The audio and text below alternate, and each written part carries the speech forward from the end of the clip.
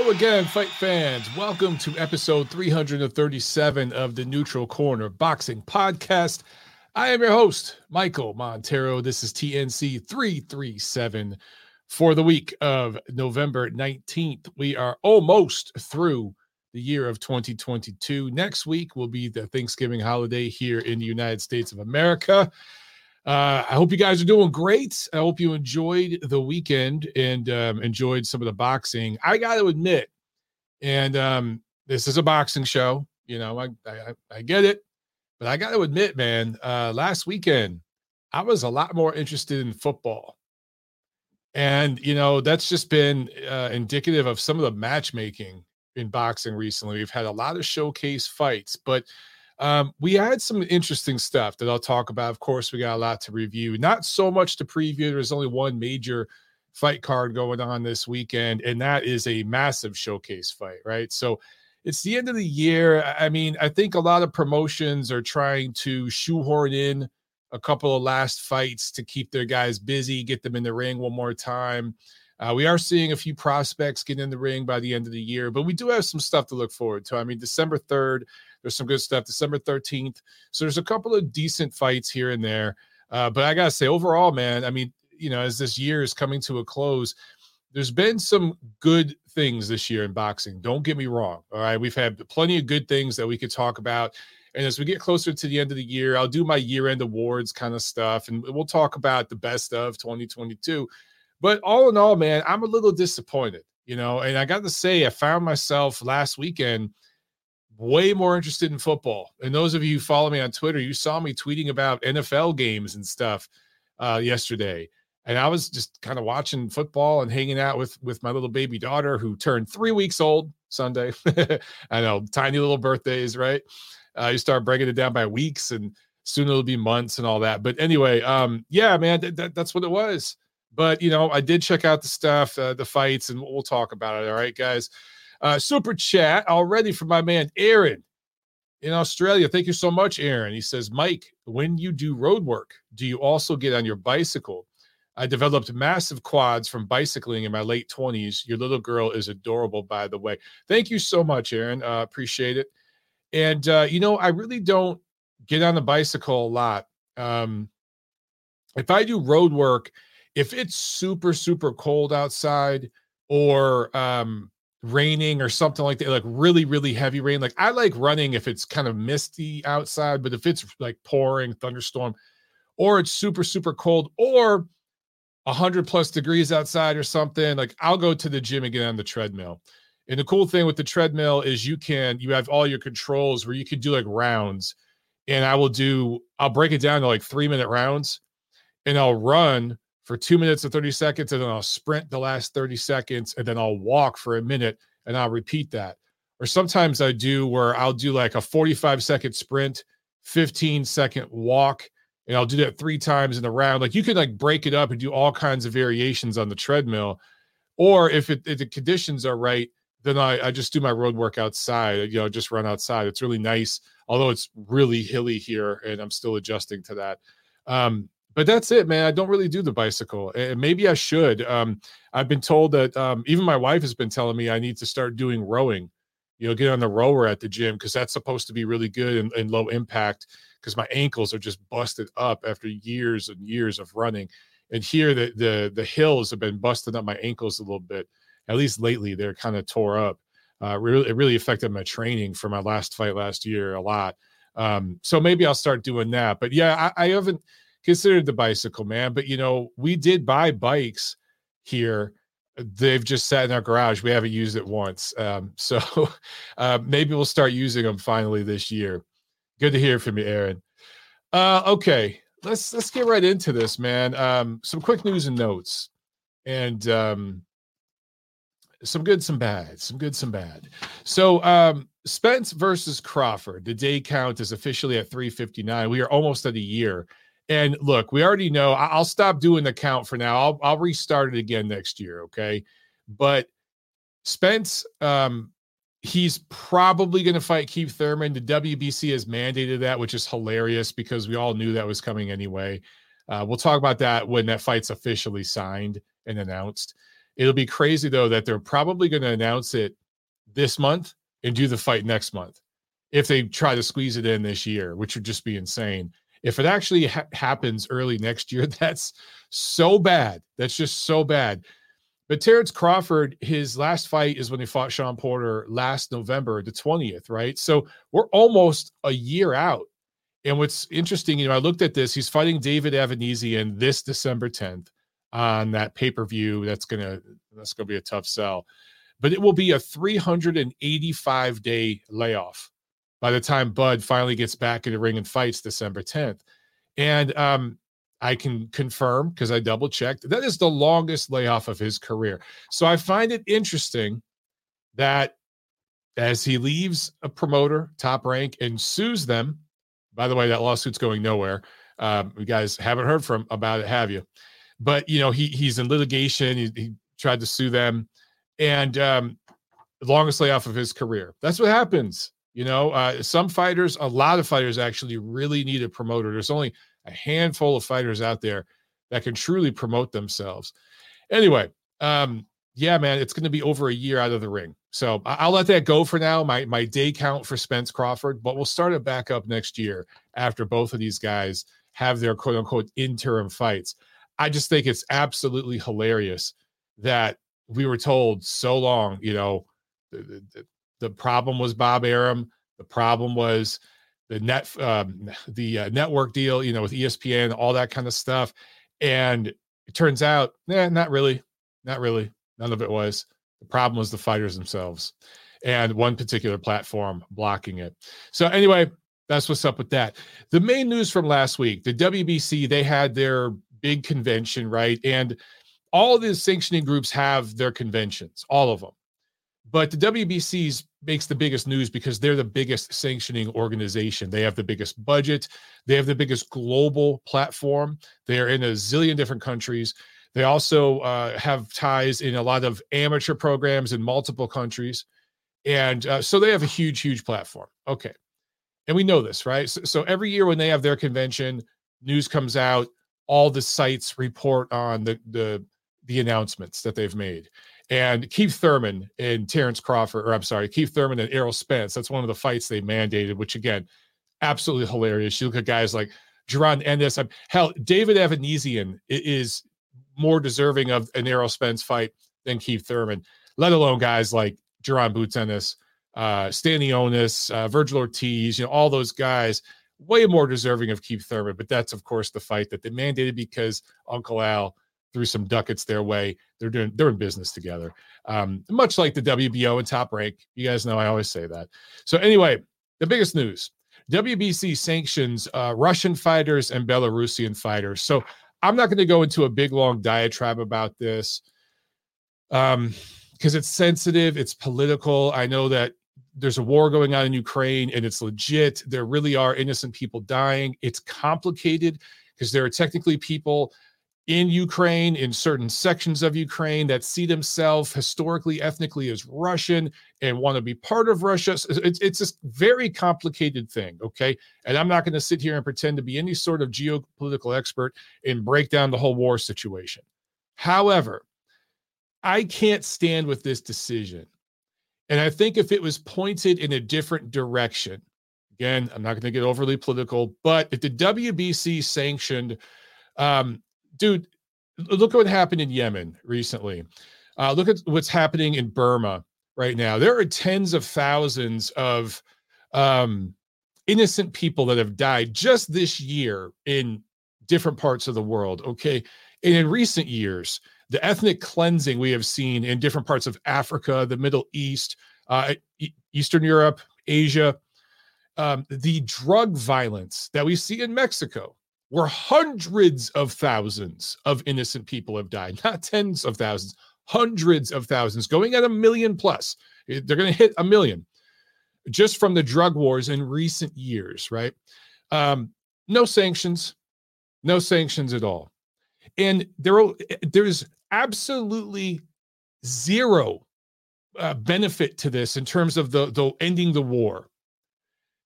Unranking Russian fighters and Belarusian fighters. But let's stick with Russia because, Russia is the main culprit here. And Russia has a lot of professional fighters out there, right? This year's fighter of the year is a Russian fighter, Dmitry Bivol, which I also find hilarious with the WBC's ruling. They're not going to take titles away from their champions. They're not going to do that. They're just going to unrank everybody. But Dmitry Bivol, he's a WBA champion, I should be clear. But they have Artur Beterbiev, right? They have guys like that. They're not going to take those titles away because, you know, there's sanctioning fees involved. Come on, guys. There's sanctioning fees. Come on. But they're going to take them out of the rankings. Okay, so this is, look, man, I say it all the time. I like a lot of things that the WBC does, and they certainly do more to improve the state of boxing in the amateurs and the professional game alike, more so than any other sanctioning group. That is clear. I've worked with the WBC. You guys know that, okay? With the charity event that I fought on last year. And we helped raise over $100,000 together to help people in need here in the Atlanta area. So I'm very proud of the work I've done with the WBC. Full disclosure. And there are folks that work with the BC that I love. They're wonderful human beings, okay?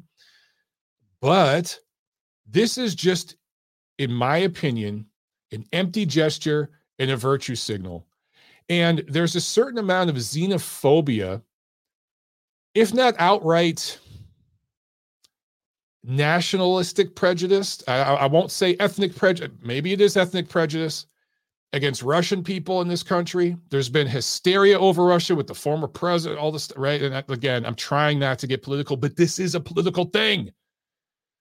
There's been a lot of hysteria, and it seems like it's just okay to shit on Russian people right now. It's just okay. And my thing is Vladimir Putin a scumbag, a fucking scumbag? Yes, we know this. But did Dmitry Bivol do any of this? Did Artur Beterbiev do any of this? Did any other Russian fighter get in a tank and go over to Ukraine and shoot a school? I haven't seen any evidence of that. I haven't seen it. Maybe you guys have, and you can enlighten me and educate me.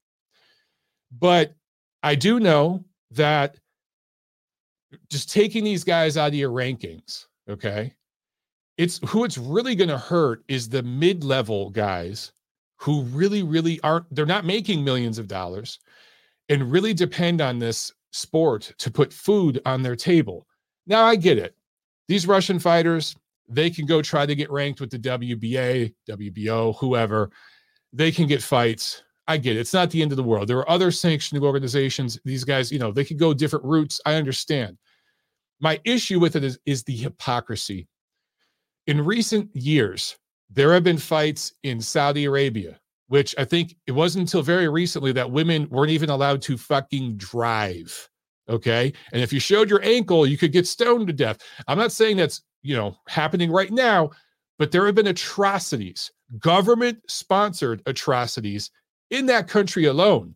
And by the way, me saying all this, I'm not trying to pretend America is completely innocent here, nor Mexico, obviously, which is where the WBC is headquartered. All I'm saying is there have been big events, Saudi Arabia, other parts of the Middle East, parts of Asia, parts of Africa, where there is government-sanctioned ethnic cleansing, institutional racism, sexism. People of religious minorities are attacked in the Middle East, Catholics, Christians, different people. These sorts of things, you know, and just human rights violations. Let's just put it that way. Even concentration camps in some of these countries. And I'm not trying to say the WBC's alone here in their hypocrisy. I know people in the media that front on their social media that they're super, super woke and super with it, man. And they're fighting the good fight, right? And, you know, their carbon footprint's great, and they're trying as hard as they can to be vegan. Then they log off and eat fucking sausage pizza and drive a fucking Hummer. But they go over and cover a fight in Saudi Arabia, right? They got no issue with that. They rock Nike gear, which is made by slaves, slave labor in third world countries. So to me, it's just the hypocrisy of it. If you're going to go that route and that's your political worldview, awesome. That's cool. I support everyone's political worldview. Be consistent. That's all I'm saying. Don't be a fucking hypocrite. And this move by the WBC hurts the athletes who have nothing to do with this war. And what I love is, I tweeted about this, I've talked about it, and I get the response from, the blue check people, which now the blue check people is a whole new thing on Twitter. But they'll say the same thing. Well, dude, if we sanction these athletes, maybe there will be an uprising. Yeah, because uprisings happen in dictatorships, you dumb fuck. Name me one dictatorship government in world history where a bunch of athletes pulled together and made an uprising. You can't make an uprising in a dictatorship. You can't. So that's not going to happen because you unrank Russian boxers. This is just typical virtue signaling. And again, we've seen things like this go on in other parts of the world. And I don't think the WBC would be as quick to rush to sanction an African country or a Hispanic country, a Latin American country that had an ethnic population, a non-white Hispanic, I'm just going to put it out there, country that was, predominantly indigenous or something like that. They're not going to do that. It just seems to be, it's okay to do this because it's Russia. I don't know. That's what I see. Perhaps I'm wrong. I'm going to have 1,000 people triggered online this week. Go ahead and take your clip from this and say what you got to say. But that's just the way I view it. Okay, let's get into the fight review, shall we? Friday, November 11th in Sheffield, England, Sonny Edwards, unanimous decision win over Felix Alvarado. This was the third defense of his flyweight belt. I would love to see Sonny Edwards either move up to 115 and fight like Bam Rodriguez or some of the old school guys there at 15, or try to find some way of unifying at 112. But it seems like nobody else at 112 is interested in fighting him. I know he's interested in unifying belts, but I don't think they will. He's probably going to have to move up to 115 to get an opportunity. I welcome that. He doesn't punch that hard, so he's going to have to rely on his boxing skills, which he has great boxing skills. But it will be interesting to see him finally get like a marquee matchup in 2023. I do believe it will happen. He just may have to move up and wait to do it. Saturday, November 12th, we had a few different fight cards to speak of. Let's start over in Manchester, England. They had a fight card that was broadcast on DAZN. In the undercard, a Sheffield native junior welterweight prospect, Dalton Smith, he improved to 13-0 with a solid performance. And Natasha Jonas unifies 3 junior middleweight women's championship belts with a unanimous decision win over Marie-Eve Diquier. Here in the United States, let's start. Let's go right to this one because this is controversy, man. Let's just jump right into some more controversy. That's what we love to do here. Matchroom USA. Matchroom had a busy weekend, man. They had a fight card on both sides of the pond. Here in America, Cleveland, Ohio, this again was broadcast on DAZN. Nothing really to speak of on the undercard. But in the main event, Stevie Spark, Aussie Stevie Spark, scores an upset special with a DQ 6 win over Montana Love, who had his first professional loss. This was a 140-pound junior welterweight fight. So most people, including myself, did not know much about Spark coming in. By the way, the hashtag Love Spark, I was seeing that on Twitter all weekend. I'm like, that sounds like a dating app. Love Spark, where you could make love spark and meet your soulmate. It just sounds like a dating app. Anyway, that just came to me. But, the only thing I knew about Spark is that he moved up 2 weight divisions and fought Tim Tszyu, I think a year ago, maybe 2 years ago in Australia, and was stopped. But he went all the way from 140 to 154. So, now you can look back and you say, well, yeah, I mean, he jumped up 2 weight classes. It makes sense. But I completely admit I underestimated the guy. I thought this was going to be a blowout win just on paper. You could see that's what they were going for. And because that's pretty much all we had this weekend. Every fight was a showcase like that. The Friday night fight, I thought in Sheffield, England, between Edwards and Alvarado was the best looking fight on paper. That's honestly what I thought going in. But I think Stevie Spark surprised a lot of people, including Montana Love. Getting a really good look at him, having watched this fight now between the two of them. Spark is not a fast guy. with his hands, but he's got good balance and he's an athletic guy. He's a good athlete, just a good overall strong athlete. And he showed that against Love. Love has better boxing skills, way more experience, from his amateur pedigree and everything. But even as a pro, he's fought the better pros overall. And he had better hand speed. And that was evident right away. It was southpaw versus orthodox, right? And Love being the southpaw. And, so it's going to get a little bumpy in there when you got an orthodox guy going in there against a southpaw, right? And that happened. I mean, there were some entanglements, it did get a little chippy, a little rough. And for Spark, I think he realized right away, like, he had to make it kind of rough. He ain't going to sit there in the center of the ring and just box with Love. And what was interesting is Love seemed to get frustrated by that. And it's like, dude, you're not always going to have an opponent cooperate with you and give you exactly what you want. He's kind of been fed that so far in his career, right? So being in there with a guy that was not going along with the script, it was getting a little rough, it wasn't giving Love every single advantage, frustrated Love, who was dropped in the second round. It wasn't like this big knockdown. It wasn't like badly hurt. And really the knockdown happened because Spark threw like a third or fourth punch at the end of a combination that Love wasn't expecting. And he just got clipped with it and fell down. It wasn't badly hurt. He was off balance, got clipped, dropped. It happens. It's boxing. But it was enough to give Spark an early lead and make the hometown crowd in Cleveland, because Love is from Cleveland, get antsy. And then you start getting pride is on the line now, and this guy just punked you in front of your hometown fans. So then Love started getting his head a little bit. That's what I saw.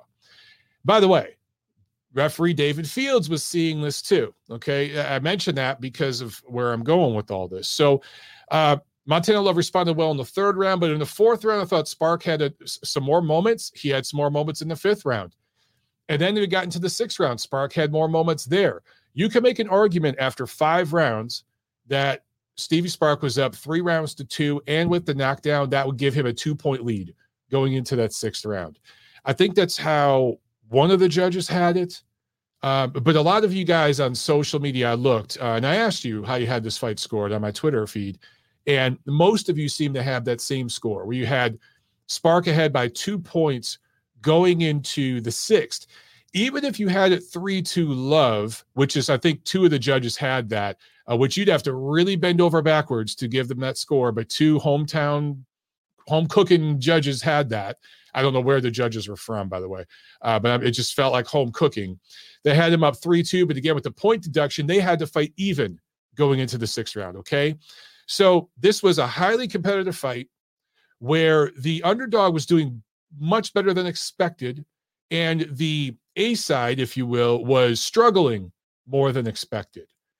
So in the sixth round, there's a headbutt, and it was not intentional. Both guys were throwing a hard right hand, southpaw, ortho, and with Spark, he actually did a better job at shooting the punch first, his right hand, and getting his head off the line. It was Love who fundamentally left his head on the line and his chin up. Therefore, when the heads collided, Sparks had his head a little lower and took the headbutt more on the top of the head. Love got it right by the eye. Okay, so it was a timing thing. It was completely accidental, but it was a pretty bad headbutt. So at that point, we're like maybe halfway through the sixth round. Referee David Fields stops the fight real quick, brings in the ring doctor. And the microphone was right there. DAZN did a good job. Let's give them credit. They got the microphone right in there. And the commentators kind of shut up for a minute and just listened to these guys, to listen to the ring doctor and Montana Love talk. And then the commentary did a good job of picking up on what Love said. Love said multiple times, "I can't see." He told the ring doctor multiple times, "I can't see." And then the ring doctor basically, and I'm paraphrasing here, okay, these are not exact quotes, but he basically said, well, then I'm going to stop the damn fight. If you can't see, we got to stop the fight. That's basically what was being discussed. Now, mind you, referee David Fields is right there listening to this conference. He's taking in the whole conversation. He's hearing it, okay? People in the crowd not hearing it necessarily, but he heard it, and we all heard it because the microphone was right there. Again, good job. I got to give credit to the crew for getting that mic in there so we could hear this moment, because it made a big difference. So I definitely think this conversation between Love and the ring doctor influenced David Fields a little bit. I think it influenced Montana Love as well. Basically, Love at that point said, well, I can fight. I want to fight, right? He basically said, I want to keep going. And the ring doc said, I'm going to give you a minute. I'm going to watch you for the next minute. That's basically what he said. So action continues again, reconvenes. And immediately Love basically jumps on Stevie Spark and just grabs him and pushes him from the middle of the ring, actually like from one side of the ring, all the way to the other side of the ring into the ropes. He doesn't push him necessarily with his legs. He uses his legs, but he had his forearm up on Stevie Sparks' face and was pushing his head up, pushing like from the chin up, pushing him back. And it was a clear frustration move. There were no punches thrown in this sequence. He was not jockeying for position on the inside to get like a body shot off or an uppercut or a hook. He was just fouling the guy because he was pissed. He was upset. I should also mention, throughout the fight, Montana Love's corner was bitching to David Fields about elbows and stuff like that from Stevie Spark. I got to say, guys, I watched the fight. Spark did get a little chippy, but I didn't see like any egregious fouling from him. He wasn't rabbit punching. There were no low blows. He wasn't forearming or elbowing, or like, he was getting a little physical for sure. But again, that's what he had to do. He was in there with a much faster, way more experienced, more skilled guy. And that's kind of the only chance he had to win. So I thought that the complaining from Montana Love and his team showed a little bit of panic. And they just didn't seem prepared. What the fuck did you think this guy was going to do? Stand there and let you punch him? That's what Ivan Baranchek did last year because he was fucking shot. But this guy was doing the only thing he could do to be competitive in the fight. So the fact that like this surprised them and they were bitching to the ref, I thought a little too much. It wasn't egregious. And guys, tell me if I'm wrong. But I didn't see anything from Stevie Spark. I'm like, man, take a point from this kid. Jesus Christ. I didn't see any of that. Anyway, so Love has him pushed onto the ropes. Now, immediately, and I'll give David Fields some credit here, he jumped in pretty quickly. He got in it. However, his position, okay, so let me back up real quick. Sparks' back was to the ropes. Love was pushing into him with his legs, like leaning into him, but also had his hand up, his forearm. It was pushing down on Sparks' head, which was over the rope. So he was basically bending him over the rope, the top rope.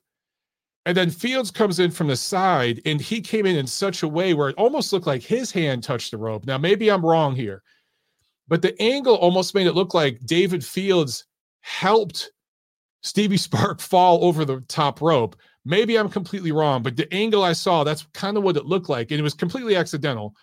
But either way, when Fields got in there and said break, Love did not listen to him and continued fouling. And it was a on purpose foul. This wasn't accidental at this point. Again, he wasn't throwing punches. He wasn't trying to move his opponent to get position, to like get an angle or something to throw a shot. He was just fouling the guy. Ref comes over to stop it. He continues fouling. What ends up happening is because, again, Sparks, half of his weight was like above that top rope, and Love was pushing on him with the forearm. He basically pushed him to where Spark literally flipped over the top rope and fell out of the ring. So a lot of times, most of the shows I've been to, whether it's a small club show or a big show, there are tables all around the ring, like those fold out tables, that you have Sunday dinner with your family, in the garage or something, the basement, those kind of tables. They're like 6 feet long. those are usually around the ring because that's where the ring officials sit. That's where the judges are, the ring doctor, people like that, the timekeeper. But there wasn't one right there, which I thought was very bizarre. So I don't know what Ohio does, the commission there, but it was just concrete down there. So it was scary for half a second because I've seen guys get thrown out of the ring at least 5 or 6 times live. And almost always I've seen the guys crash into these tables. The table usually breaks their fall, but it's usually ugly, dude. Their head smashes into the table. A lot of times it's the back of the head, but I have seen guys land like on the top of their head, the front of their head. I've seen guys land on their shoulder, even their ankle, and like break their ankle. I've seen all kinds of stuff like that. But Spark fell several feet, right? Because the ring was propped up several feet down to the concrete. And somehow, because he's just an athletic guy, he was able to stay with it, focus, and land on his feet. Maybe it was just dumb luck, but it seemed to me that it was more of an athleticism kind of thing because he fell down. It's like he must do box jumps and stuff like that. You could just see like he hit the ground and sprung right back up and then immediately ran back into the ring. So he didn't miss a beat. So props to him. So David Fields immediately stops the fight and disqualifies Montana Love. And then chaos ensues. And people there in Cleveland are throwing shit in the ring and all this stuff. And the promoter, Eddie Hearn, who's put a lot of money into Montana Love and brought a couple events there to Cleveland. They fought Baranchek in Cleveland last year. I think it might have been 2020, but I'm getting my years mixed up. I'm not sleeping much these days. Either way, it was a year or two ago in Cleveland. So he's trying to build a brand with Montana Love there in Cleveland, right? So you expect Eddie Hearn to take his fighter's side, and you expect Montana Love to say, oh, this was a terrible decision. I don't agree with it. I got to say, guys, I'm good with the disqualification. If it were me, and I don't possibly know because, I've never refereed a fight. I know what it's like. I know what it's like to actually be a fighter or to be in a corner. I've done those sorts of things, but I've never been a ref. So I can't speak from experience, but I would hope that in that situation, I would have said, you know what? We're going to continue this fight, but I'm going to take 2 points for Montana Love. And I've seen this. I've seen refs take 2 points. When you see somebody trying to hurt the opponent, which Love was trying to do. He was trying to hurt the kid. He was trying to foul him. When you see that, you can take 2 points. And I've seen refs do this. I would have continued the fight and taken 2 points from Love. At that point, he would have been down 4 points or something on most people's scorecards because that was a 10-8 round anyway. Or I'm sorry, a 10-9 round for Spark. And then after that, it would have been a 10-7 round, right? So he would have been down like 4 something, maybe 5 points on some scorecards at that point. He would have been in a big hole, and he would have had to dig himself out of that. So we would have gotten to see what Montana Love is really made of. And perhaps he could have came back from that and won, which would have been high drama, and it would have been the win of his career so far. Maybe Spark jumps on the opportunity and gets a knockout or something and shows he has this amazing moment and scores one of the biggest upsets of 2022. So we kind of got robbed of that, a little bit, both the fighters and their fans. But in the end, I'm cool with the decision David Fields made. And I think some people are being a little too harsh on him, given everything I said leading up to this moment. Montana Love did himself no favors by saying what he said to the ring doctor. His body language, the entire fight, bitching and complaining about this guy using his elbows, or I think he was complaining about elbows, instead of just fucking fighting. Let your corner do the talking. You just fight and go about your business. But he was bitching and moaning and complaining too. All those things. And then the body language of immediately after that conference with the ring doctor, running over and like grabbing your opponent and throwing him into the ropes. No punches thrown. No like boxing moves there. It was like WWE shit. He really did himself no favors with that entire sequence of events. So, I give David Fields a pass. Now, look, do I want to see a rematch? Sure, we can do a rematch. But, Montana Love was talking about that after the fight, and he was making it seem like he's got the control here and he gets to dictate terms. No, dog, you gave that up. You screwed that up here, right? So Stevie Sparks should be able to dictate terms. Now, he's not necessarily a huge star in Australia, although now his brand will be a little bigger over there for sure. But I don't think they're going to entice Montana Love to go over to Australia for the rematch. They're probably going to go right back to Cleveland. But if I'm Stevie Spark and his team, I'm saying, motherfuckers, you're doubling my money. You are doubling my money to come back to America. Because this is crazy. I came over here once. You threw me out of the freaking ring. So if you want me to come back, right back to where we just fought, yeah, you're going to double my money. And he's in a position to do that. We shall see. I think it's worth mentioning that Love, he fought Kenneth Sims Jr. in 2018. And that was supposed to be a win for Love. And he had a very, very tough fight that ended in a draw. And they never rematched. Now, it's 50-50, but, maybe it's both sides not wanting it. But I got to think that that's more on Montana Love's side not wanting that rematch. If I'm wrong, guys, correct me. But they never had a rematch there. And it felt like, maybe Love got away with one, right? And Sims has gone on to show that he's a pretty good fighter, right? He's not a guy that's been hyped a lot or whatever, but he's carved out some good performances recently. Never saw a rematch. So are we going to get a rematch here? I don't know. Also, a lot of people talk about, listen, everyone right now is on Twitter and stuff saying that Montana Love is a hype job and he sucks. Okay, slow down with the hyperbole. This was one night. I think clearly Love and his team underestimated this guy. I'm not going to get into the reasons why, but they underestimated him, okay? The guy was brought there for a reason. It didn't work out. Who's to say that they don't do a rematch and give the kid double the money, everything I said, and this time take him seriously and show up? And what if Love dominates the rematch? Are you guys going to say that he sucks then? So slow down with that.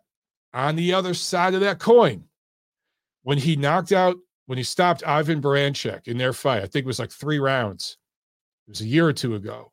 A lot of people got really excited about this kid. It was a fantastic performance. But he was fighting a completely shot fighter who has not fought since and should never fight again. So Baranchyk was coming off a brutal fight where there were multiple knockdowns. Remember that fight of the year right before he got in the ring with Sims? Probably came back a little too soon, right? Actually, we know he came back a little too soon. So people just over-exaggerate. They want to either call this fighter the next big thing or the next hype job, the next guy who got exposed. Everyone, what do I always say? Pump the brakes. Let this play out. Let's see how it plays out. I just hope that if they do the rematch, they do it the right way. I do have to mention, I saw almost this exact same type of thing happen last year at a club show here in Atlanta, where it was this kid, a really highly touted prospect, made his pro debut, and he was favored to beat this opponent type of guy, and the opponent was fighting him tough and getting a little chippy, same kind of thing, because he didn't have the physical advantages, so he had to get a little physical. And the A-side prospect kid got pissed off, and they got tangled up on the ropes, and he did the same move where he kind of pushed him like this, and the kid fell out of the ring, ended up getting hurt. He ran back in the ring, and he jumped in the ring, and they tackled each other and started fighting like on the ground. Ref had to break him up. Ultimately, it ended in a disqualification. So this is it's not like this is unprecedented. This sort of thing happens. And I think David Fields, maybe he could have just taken a point or something, but I personally have no problem with the disqualification. No problem. You guys got to think of everything Fields had seen before that incident leading up to it. Okay. All right, let's see. Did I miss anything? Yes, I did. One super chat real quick. I want to get to this. 1 foot out the door with a super chat. Thank you so much. He said, what's worse, losing by decision or disqualification? Well, there you go. That's the big question here. And then you get into the psychology of this thing. Was Montana Love looking for a way out? Blah, blah, blah. I don't think he was looking for a way out. I truly don't believe that. I think he was really frustrated. He goes, this slow, pasty-ass Aussie guy knocked me down in front of all my friends, and he's winning rounds. He's putting leather on me. What the hell is going on? And he was just pissed. And now he's headbutting me. Now I'm bleeding. Shit. And so he reacted. That just shows that he was in his head. And his team was doing him no favors by constantly bitching to the ref. Dude, talk to your fighter. Calm him down. Give him instruction.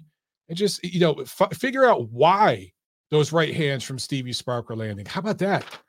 How about, hey, man, how about move your fucking head? How about feint? We know he's shooting the right off your jab. So how about feint? So when he shoots it, you can counter. Just some instruction. That wasn't happening in the corner from what I could see. I just saw them complaining. It almost looked like they panicked after that knockdown. So the whole team got a learning lesson this weekend. But what's worse, losing by decision or disqualification? Look, now with the disqualification, Montana Love can save face and say, "Oh, we were on our way to coming back and beating this kid." That's what he said after the fight. We were going to take him to the deep waters. That was the whole plan. Okay, well now you can say that, but there's always going to be kind of a question mark here. So the only way they can fix all this is to do it again. That's it. If they do it again, I expect to see a much sharper Montana Love, and they will have the benefit of watching 6 rounds, 5.5 rounds of action that they can look at and see why Stevie Sparks landed them right hands, and they can adjust for that. Can Stevie Spark make adjustments and improve on what he did? That I don't know. So in a rematch, I got to say, all things being even, I'd probably favor Montana Love to win by decision. I would, but I still want to see it. And I could be totally wrong, man. Maybe we're sleeping on Stevie Spark. Maybe we're just sleeping on that kid.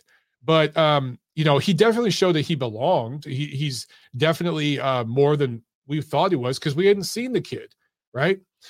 All right, let's talk about some other fights. Top Rank, Las Vegas, ESPN Plus. The return of Senicia Estrada, scoring a unanimous decision win over Jasmine Gala Villarino. That was the second defense of her minimum weight title. She shook off a lot of rust in this performance. It wasn't her most inspired, most exciting performance, but she shook off a lot of rust. That's basically the theme of this whole card. To me, the whole card was just kind of a little underwhelming.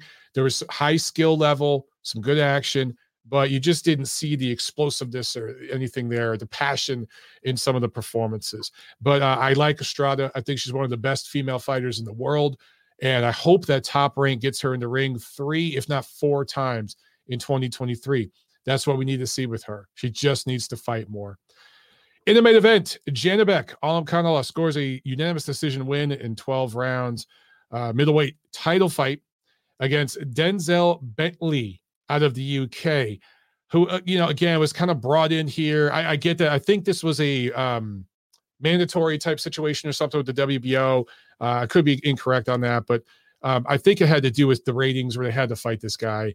And the scouting report coming in is that this guy didn't punch very hard, and that, I thought perhaps Alimkhanuly maybe took the guy a little bit lightly, because he ended up winning, I think, like 116, 112 is basically the feeling most people had. I know one of the judges scored it way wider than that, but he won the fight clearly. It's not like there was any controversy here. He won the fight clearly, but he didn't destroy dude, right? He didn't shut him out. He didn't look very explosive. He didn't badly hurt the guy or beat him up. So a lot of people were talking trash all over Twitter and stuff. And again, this is just, just like talking about the last day with Montana Love. Now suddenly Janibek Alimkhanuly is overrated. He's a hype job. He's one-dimensional. He fights in patterns. Guys, it's one night. Now, if you've watched I think he has 13 professional fights, which is a problem, which I'll talk about in just a minute. But if you've watched all his fights, and this is a pattern you've seen in all of his fights, okay, I'm with you. If that's just something that you've seen and that's your scouting report on him, okay, cool. But if you're basing that upon this fight, because literally 5 minutes before this fight, everyone called this guy the boogeyman. And then 5 minutes after this fight, now he's overrated. He's a hype job. He's going to lose to Charlo. He's going to lose to, any of the top guys at 160. That's the kind of stuff I'm hearing. People just overreact so much. Let's talk about Janibek just a little bit, okay?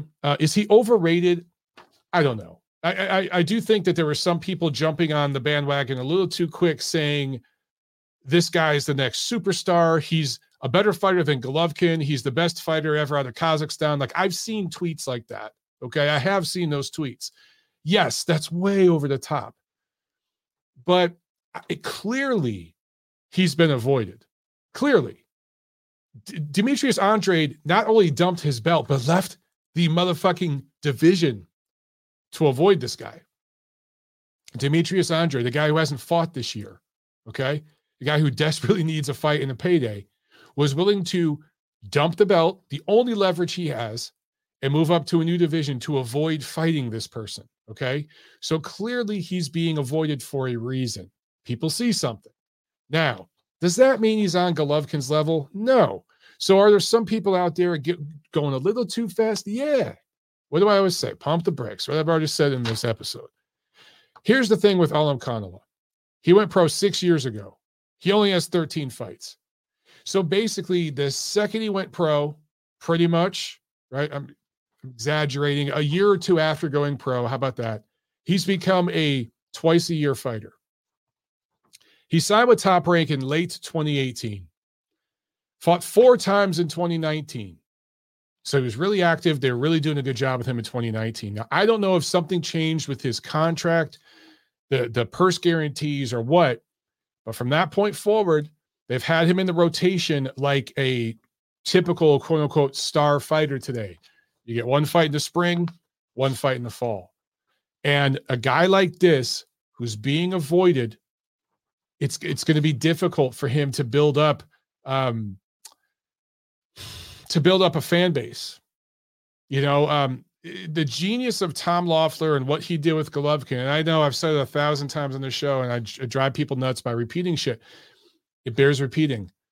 When Golovkin came over here, that dude fought 4 times a year. There were a couple years, like, it's seriously, I want to say within like a 3-year period, he fought 12 times. And that is where he built his brand. And he was fighting guys at this level, maybe a little better than this level, some of them, but some of them were at this level. And he was flattening them, destroying them. Styles make fights and all that. I get it. But the reason why Golovkin was so sharp in those fights, I think, this is just my personal belief, is because he was so active. For Alam Kanala, he's got to get more active. He needs to fight 3 times next year. If that means taking a pay cut, taking less money, you know, a smaller purse, then that's what you do. That's what I call making concessions. Make concessions. Also, if you're being avoided, again, I'll use Golovkin as an example. They were being avoided. So what did Golovkin and his team do? They paid more money to the opponent. They took less money and gave the opponent money. He was a champion technically at that time, Golovkin, and he was basically 50-50 with the challenger in terms of finances. They were giving half the money to the opponent just to get these people in the ring with him, okay? If that's what Alam Kanala has to do, then that's what he needs to do. It's up to Top Rank to negotiate that and make that happen. So we'll see what happens going forward. But am I ready to say that Alam Kanala is a hype job, overrated, one-dimensional, going to get beat by Charlie? No. It's ridiculous. It's one motherfucking fight. And guys, some of you have such short memories. It baffles me. There's a pattern, particularly with top rank fighters who are being avoided, of having performances like this right before a big performance. We've seen this kind of stuff from Lomachenko, Teofimo Lopez, Jamel Herring. I can keep going. Where you pull back a little bit, you get in there and spar with a dude. You clearly win, but you don't look great doing it. And then suddenly the big fight you've been wanting happens. Suddenly people are willing to get in the ring with you. Then you show out and have a great performance. Look at what Dimitri Bivol did this year. From the same part of the world as Alam Kanala. Central Asia is different. It's Eastern Bloc, motherfuckers. Same part of the world. Okay? Because I know one of you is going to jump on me. Same part of the world. Kazakhstan, Russia. It's like Italy and Greece. Same shit. Okay?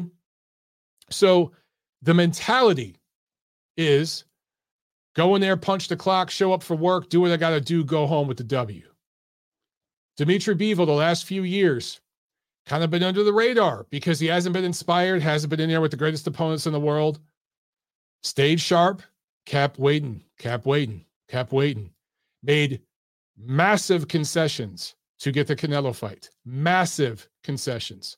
Got it, whooped his ass. Who's to say Alam Canelo can't do that over the next few years? Now, again, I'm not putting him there on Dimitri Bivol's level. Not doing it. And Bivol has fought much better guys coming up than Alam Canelo. I'm just saying as an example, everyone, okay? Stop overdoing it with your reaction to one fight. Just chill. Let it play out. Stop having such short memories. All right. So yesterday, Sunday, November 13th, Floyd Mayweather fought some guy I've never heard of. I have no freaking idea who this Deji guy is. I really don't give a shit. Floyd beat him. I don't even know if it was a knockout, unanimous decision. I don't know because I didn't watch.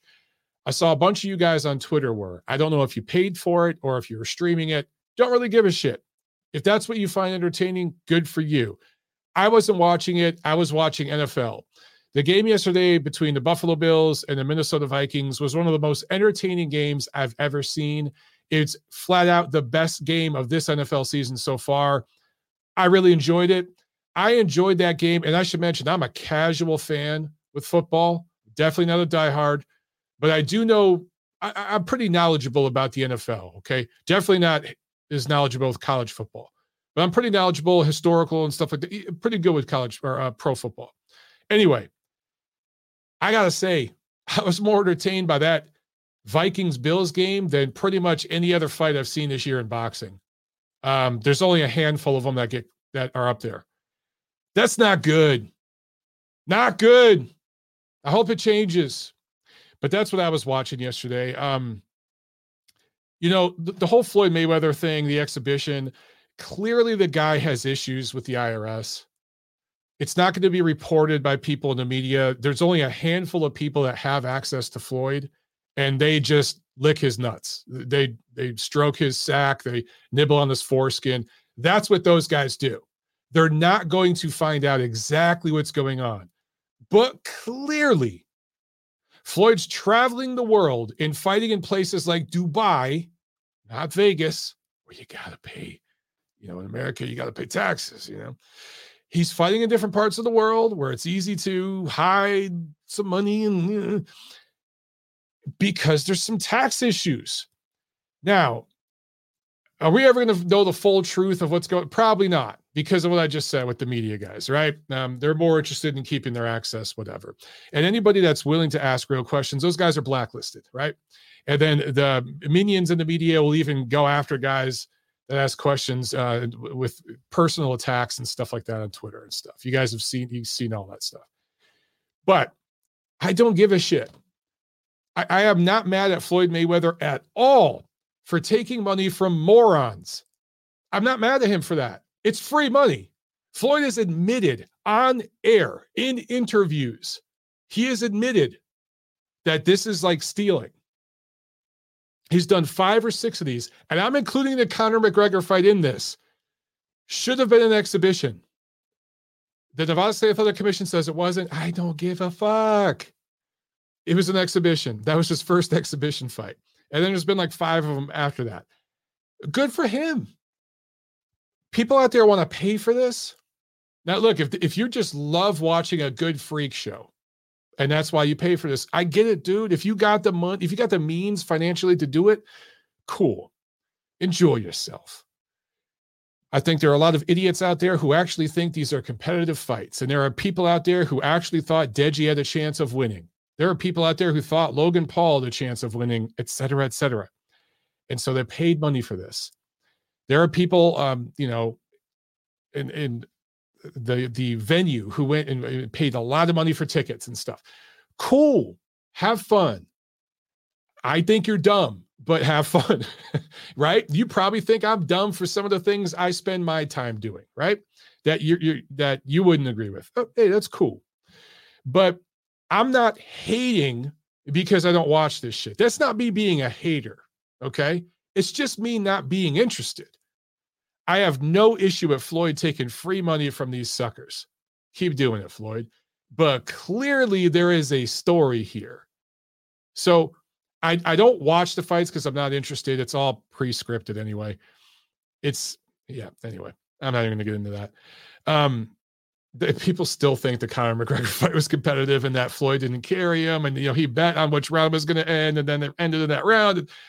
Yeah. Anyway, the story here is that why is Floyd doing this? A guy who refused to fight outside of Nevada for the bulk of his career once he became Money May, right? Basically was the economy of that state for some. They delayed his prison sentence so he could fight. Okay. That's how much he ran that state. Now suddenly is fighting in all these different exotic locations and stuff like that. We don't really know how much the purse is. There's this loose reporting, right? Clearly there's some sort of financial issue going on with him. There's something going on with the IRS. He needs money for some reason. Because if this was just about him fighting to stay relevant or because he loves it, he'd be fighting in Vegas. He'd be fighting in Vegas where all his family and friends are, and he runs that state. In the commission, they're on a first name basis. They hang out together and shit, and they do favors for Floyd, right? We all remember the TUE that they sold to him for like $100,000 to make the whole IV gate thing disappear. Like again, they delayed a prison sentence for this man for beating the mother of his kids. So why isn't he fighting in Nevada? So my whole beef with this whole thing, if I have one, is that the media folks who Floyd actually lets in the gym aren't asking questions and digging and doing some investigative reporting and figuring out why this is happening. That's my only issue. That's it.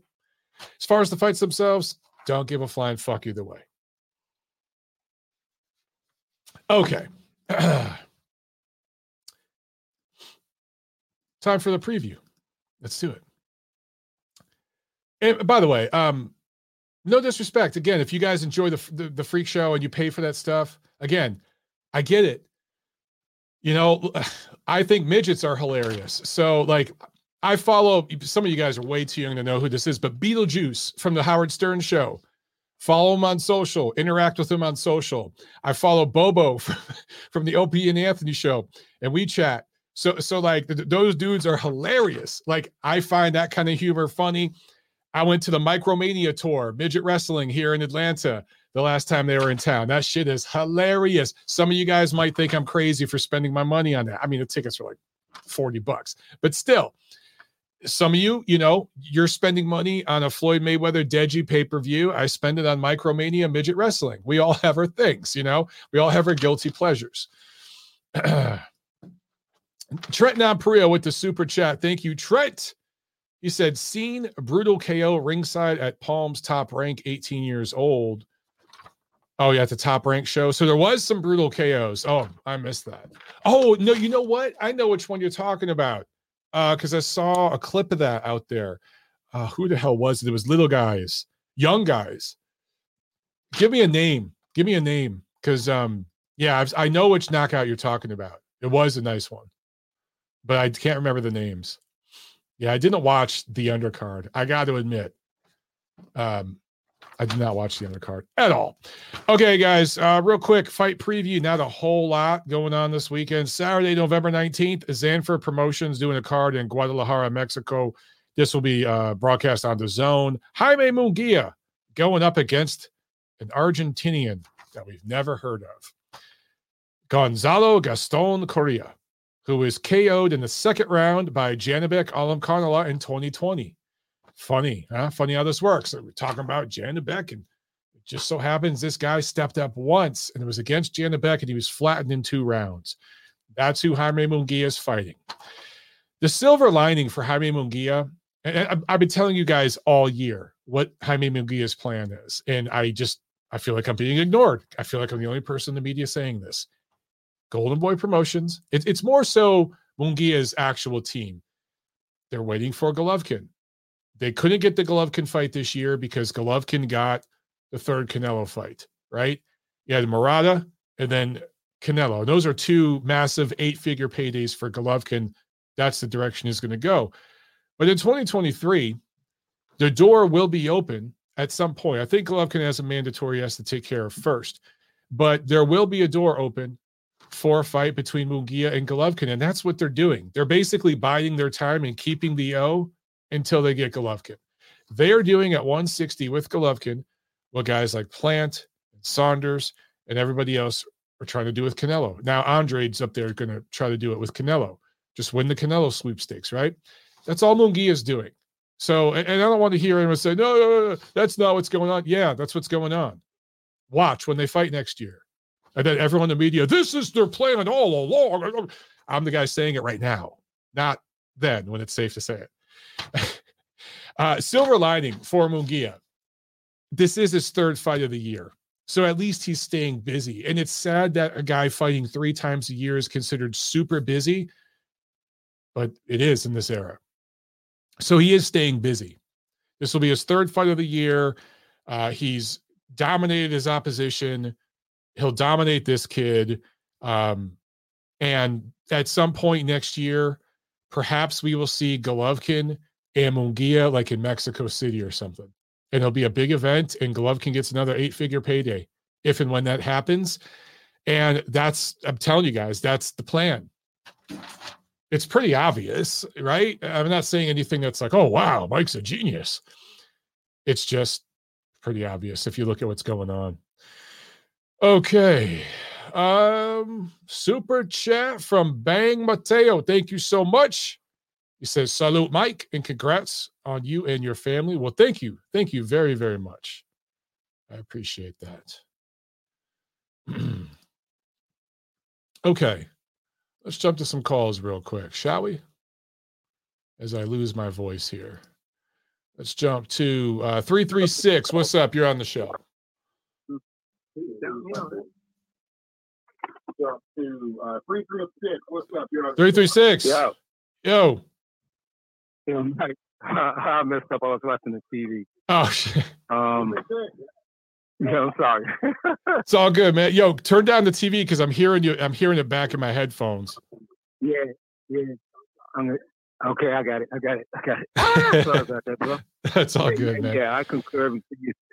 I don't be an echo. Yo, Floyd is driving around in cars worth more than people's house. What is wrong with these people? Yo, anyway,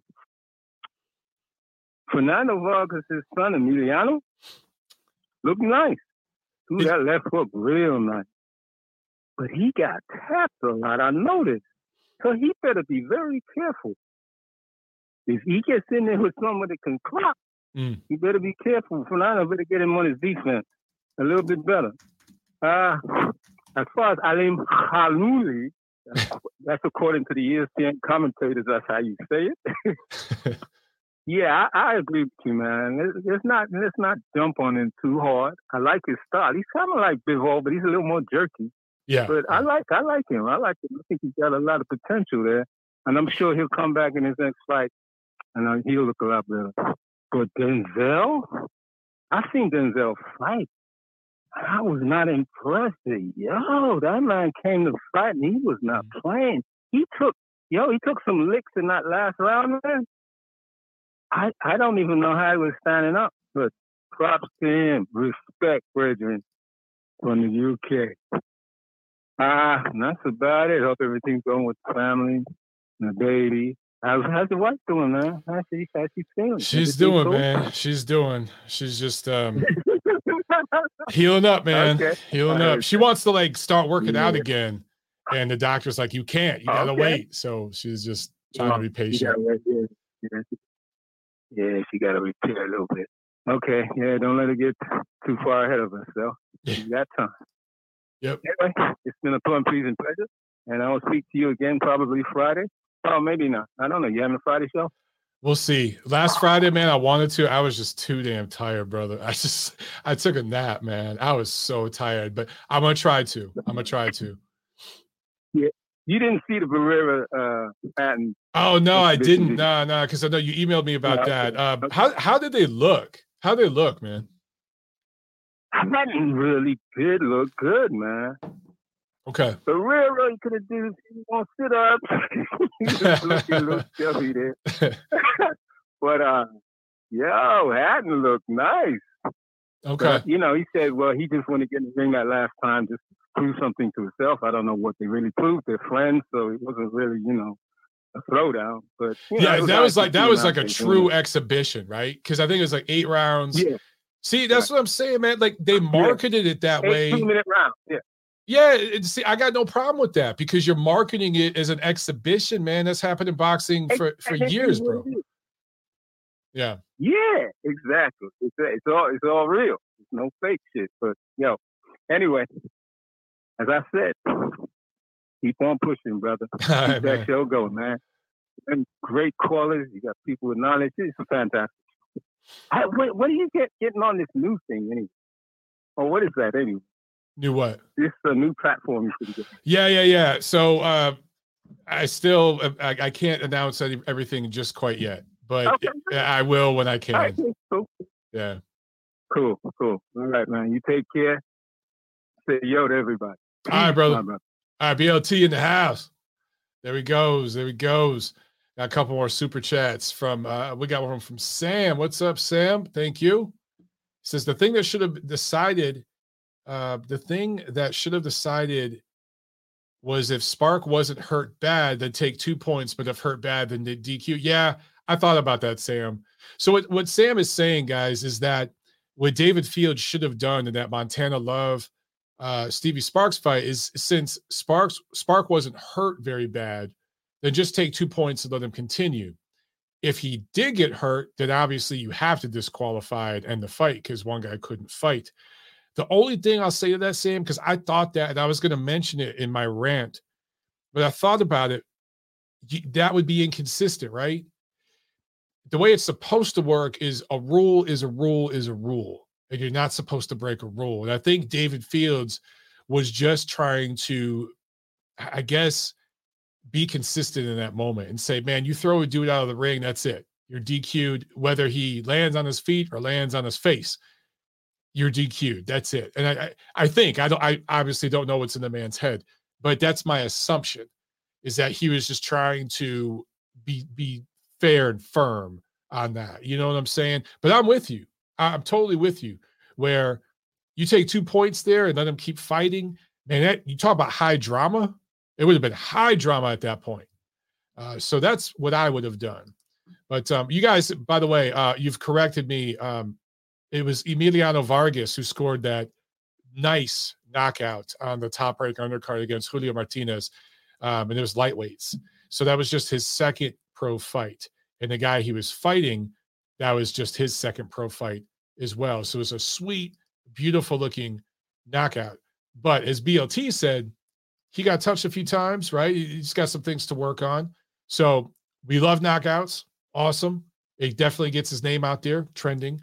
But let's not say the guy's ready for a world championship quite yet off of that. Okay, let's go back to we got some more super chats. Real quick, before I go back to the phones, we got Bang Mateo with another one. Thank you, Bang. He says, Mike, any news on your boss Newley? Corner was criminal. As far as I know, guys, he is still in the hospital. Yeah, as far as I know, your boss Newley is still in the hospital. So as soon as I get any kind of update, obviously we'll talk about it here. But as far as I know, still in the hospital. And what's funny is people talked about that for like a day or two, and then whoosh, gone, right? Nothing. No one's talking about it.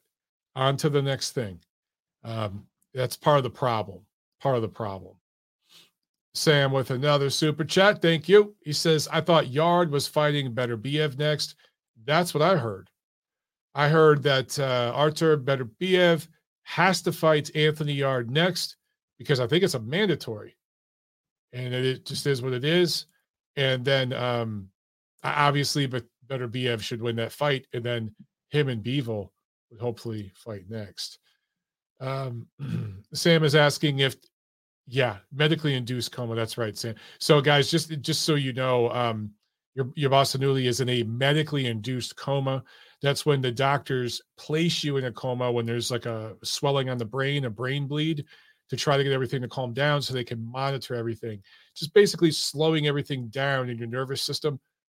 I'm abbreviating. It's obviously a lot more complicated than that, but so they can keep an eye on what's going on and monitor things.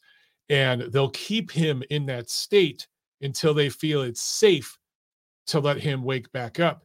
So the fact that he's still in that coma, obviously that means they don't feel comfortable enough yet for him to come out. So that's what's up. All right, back to the phones. Looks like we got Nacho here. Nacho, what's up, brother? How you doing? Hey, Mike, what's going on? Not much, just listening.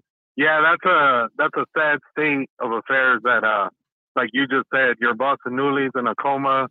We talked about it for a few days, and then it seems like everybody's just kind of forgotten about it. I really hope that we kind of bring it up from time to time, at least until we find out that he's going to make it. It kind of sounds like they put him in the same type of coma they put Adonis Stevenson in after he got knocked out by Gavoznik when he lost.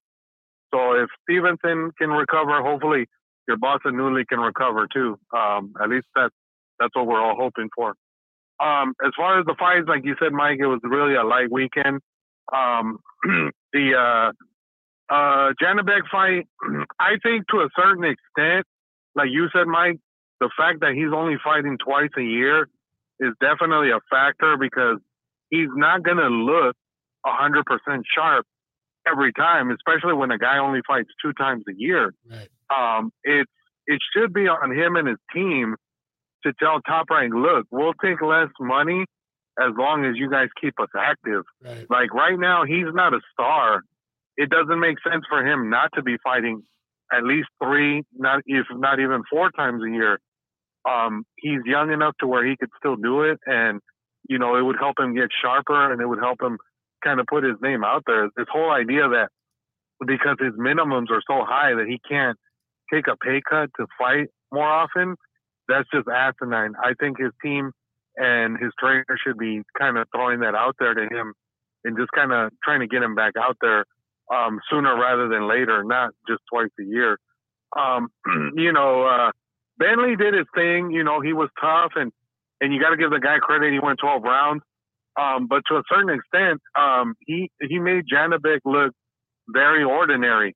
And I'm not buying this whole idea that some people have thrown out there about how Janibek did that intentionally to try to get certain guys to fight him. I think he just had a bad night, and unfortunately, the byproduct of it was he didn't get a knockout and he didn't look great. But hey, he got the win, and that's all that matters. Honestly, Mike, I'm still just scratching my head as to why Munguia and Golden Boy are not lining up to fight this guy. I'm just not convinced that he's that much better than Munguia. And the fact that Golden Boy and Munguia don't step up is just really head scratching, to say the least. They should be asking for that fight sooner rather than later. There's no reason to let Janibek get better than he is right now. I think you should strike right now while you have the ability to get him, maybe when he's not 100% at his, peak. But I don't know. That's just me. With the Estrada fight, Mike, I agree. I hope that Top Rank gives her 3 or 4 fights next year. Her sitting out a whole year, really, you could see it in the fight. She was pretty rusty, but eventually she was just too good for the girl that she fought. The thing is, though, Mike, does she really have options at that weight class at 105 pounds? Yeah. Like, what legitimate fighters can she fight that would be big fights? There's nothing that's like a big fight, but she'd have to travel, dude. Because I want to say most of the fighters in that weight class are probably going to be Japanese. I want to double check the ratings real quick, but I'm looking at these names. Okay. There's actually an atom weight division in women's boxing, but yeah, I'm looking at the names. Yeah, she's going to have to travel, dude. Just looking at the names here, there's just not many American fighters. And even if she goes up to like 108. That's kind of what I was thinking. Yeah. Yeah. Okay. Yeah, that's what I was thinking because, I don't know too many girls that are in that weight class that she could legitimately make a big fight against, which is sad, but, who knows? Maybe she might have to move up and then eventually get bigger names to fight her in order to become the star that she wants to become. And then with the Spark Love card, I was actually going to say that, Mike, before you brought it up.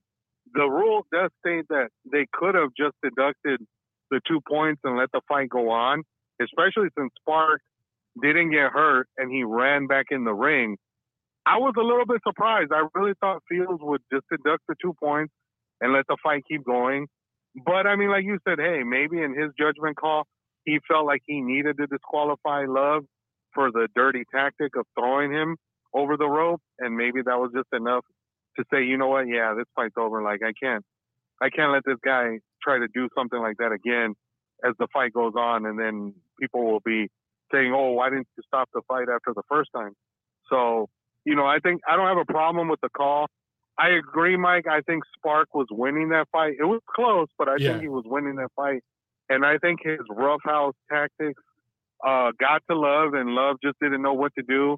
And his corner was just incompetent. They had no answer for Spark's tactics, which is really weird because you would think that in the corner of a professional fighter, you would have guys that would at least know basic boxing instructions and knowledge that they could kind of see what Spark was doing and try to, you know, let the fighter know. Like they had to see that style in the amateurs.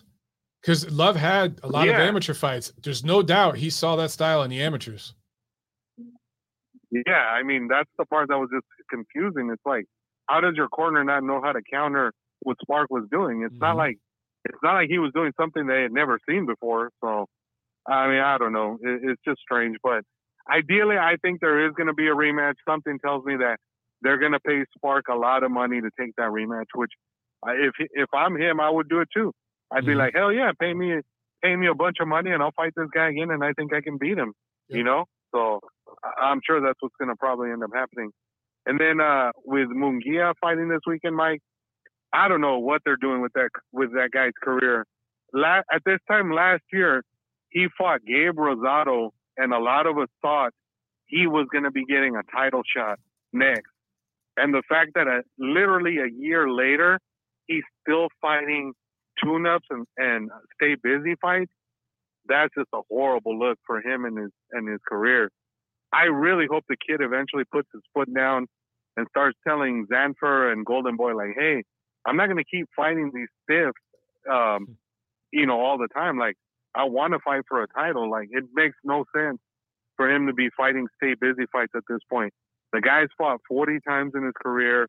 He's more than ready. He's pretty much a finished product at this point. I don't understand the idea of protecting that record. Like, let him go out there and prove how good he really is, or if he's going to be shown for a guy who just, you know, he's just a guy.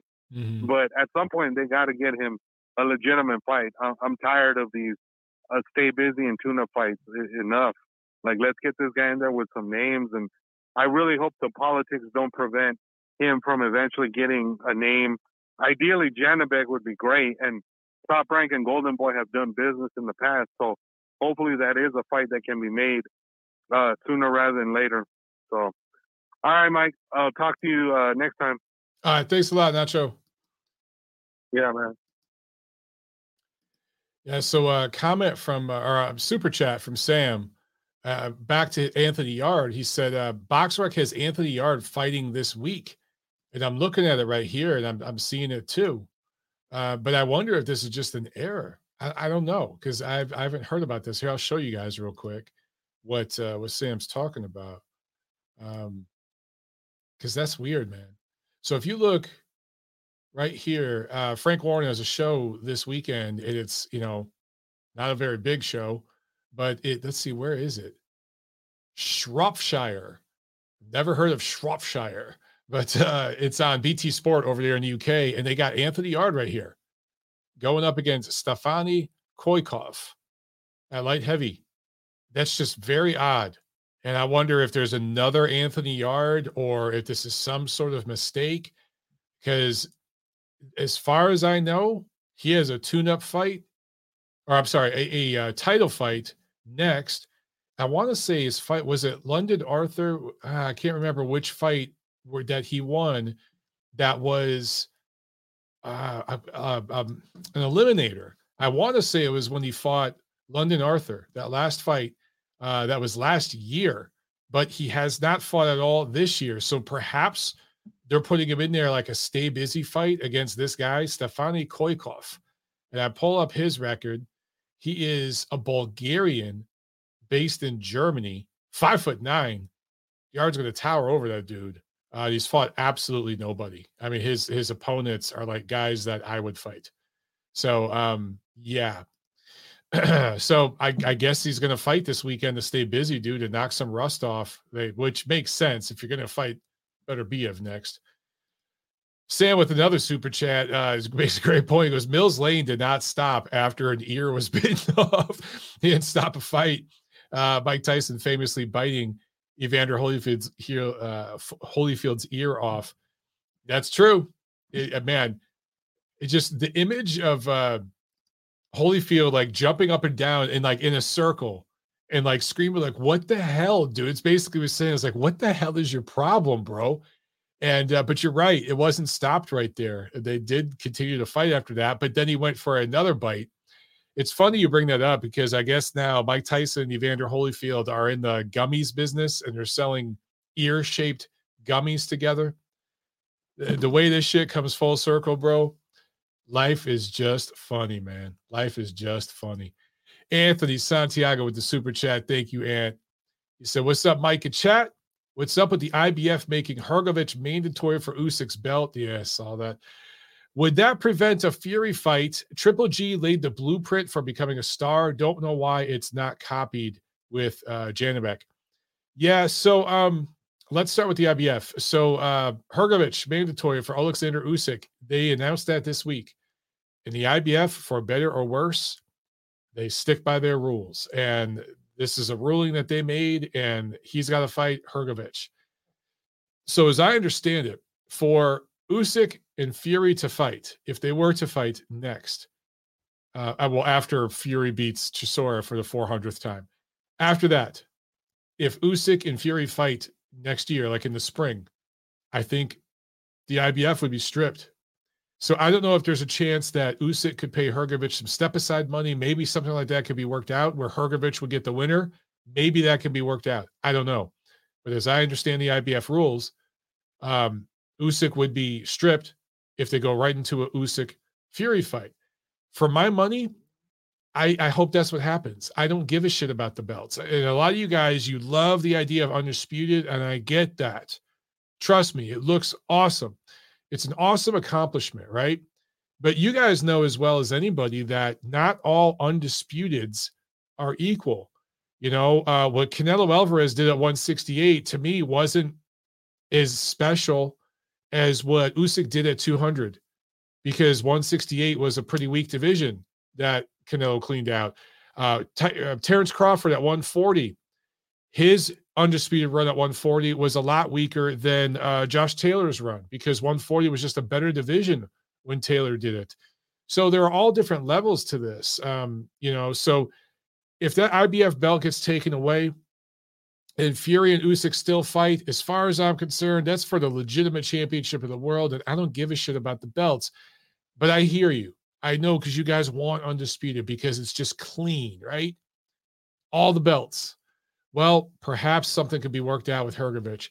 Now, as far as Triple G laying the blueprint of becoming a star, I completely agree with you.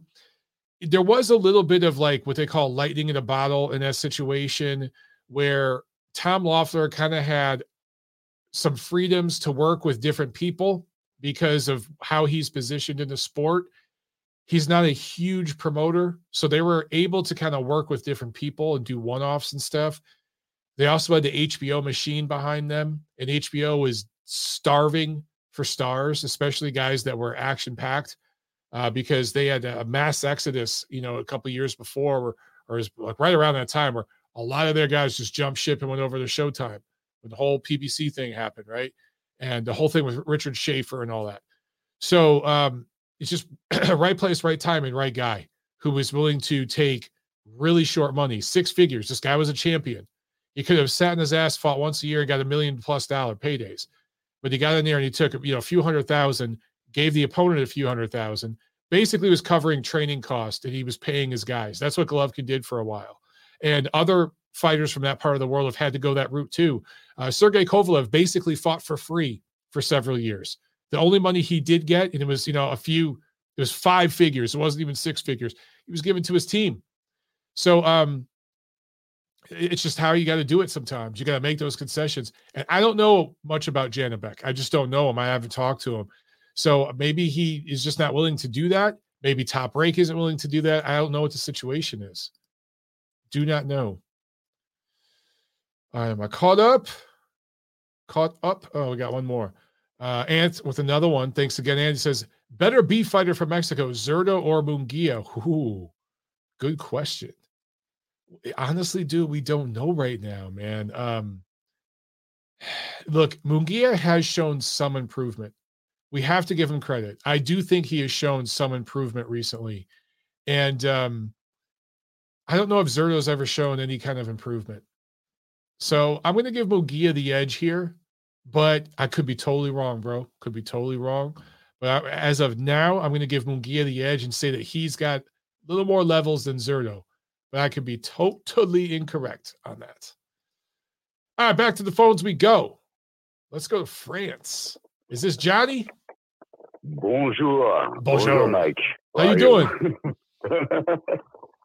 Oh, yes, I'm doing good, doing great. Mike, congratulations, first of all, because it's great. Congratulations for your new family, for Jack, and she's very cute. I saw the pictures. Thank you so much. Thank you. Twitter, so congratulations. And you were one. You were one. You're not gonna sleep again. Yeah, You're not gonna sleep again. Sleep is never gonna be the same at all. Yeah. Never. Yeah. Trust me. I can tell you. So I hope you enjoyed your sleep back then, but now it's going to be a long sleepless night for a while. So congrats, Mike, so much. And just wanted to come back for on the Bivol fight, because obviously it was a great fight from last week, and really I was really impressed with Bivol's skills, but. Mostly what happened is that people are sleeping at better BF, and I still find better BF to be more dangerous. I still think better BF beats him. People are sleeping at better BF really. I saw Jack on Twitter, and he even said that Canelo would stop better BF. So it's crazy. Yeah, I don't agree with that. I think you see that. Canelo is never, nobody steps better BF. So it's really like those fighters, Russian fighters, they are overlooked. Bivol is being overlooked, and better BF is criminally overlooked, And with better BF, every blow hurts, every fist he lands, it hurts bigly. Mm-hmm. It hurts a lot, and I still think he's the most dangerous fighter in the division. I think he beats Bivol. Yeah, that seems to be what most people think. I think most people still favor better Biev in that fight, but it's close, and I want to see it. I hope we get it. The thing is that people tend to favor Bivol because he's a better boxer. He's slick. He goes in and out. He masters the distance. That's right. But better BF is overlooked as a boxer. He's a great boxer, and he's a great boxer as well. He also manages distance. And you see with Justice fight, he just folded the guy in 2 rounds. Yeah. So every blow. So I think Bivol is going to be, very crafty as he is. He's going to be as he is in the first round. But I don't think he can handle that for 12 rounds, because every blow landed will hurt like so much, And better BF was stopping guys with helmets and big gloves at the amateur level. Mm-hmm. He broke Gvozdyk nose in the amateur. He bet everybody in the amateur already. He bet Kovalev, he bet Gvozdyk, he bet. He even bet Dorticos, the cruiserweights, You knew that? He's just a strong guy, man. I think he might be the strongest guy, but strongest man in boxing, just pound for pound. He is just a strong man. I guess he is, because they put him to fight as in the heavyweight rankings, and he was not a heavyweight at all. You know, the fact that he still makes 175 so easily at his age. He's not a big guy. He's not a big frame, but he's got this, just the muscle density that it's so hard. You know, it's strange. It's a natural strength, and also his training. People should look after his training, because his training is based on very natural gesture. But all the work with the fingers, with the phalanges, right? All those work, very very natural, very weight based on the weight, on the body weight. It's something to look after. And just one thing about the Spark Love fight. The thing is, what I didn't really look at the fight, but I saw the last rounds of the fight, and it looked like Love wanted a way out. It looks like this. So I think it was the best way to stop the fight, because that's a gesture. You can't. That's a gesture that you can admit in a ring. It's like and basically he wasn't using his fist. Sorry, he wasn't. He was trying to get the way out, not to use it, to punch his way out. So basically, it was a good call, and I think he can improve, of course. But in this fight, it was like he was helpless. He really needed to change his game and maybe his team also. And just one last thing, Mike, and I'll be off. The thing with Janibek, the thing with Janibek, I think the Kazakh guy, Janibek. The thing is, everybody wants to get the new Golovkin. Yeah, it's not gonna be fun so easily. People need to realize that you got a guy that's never been done, never been out. He's still 40, fighting champions. It's one of a kind.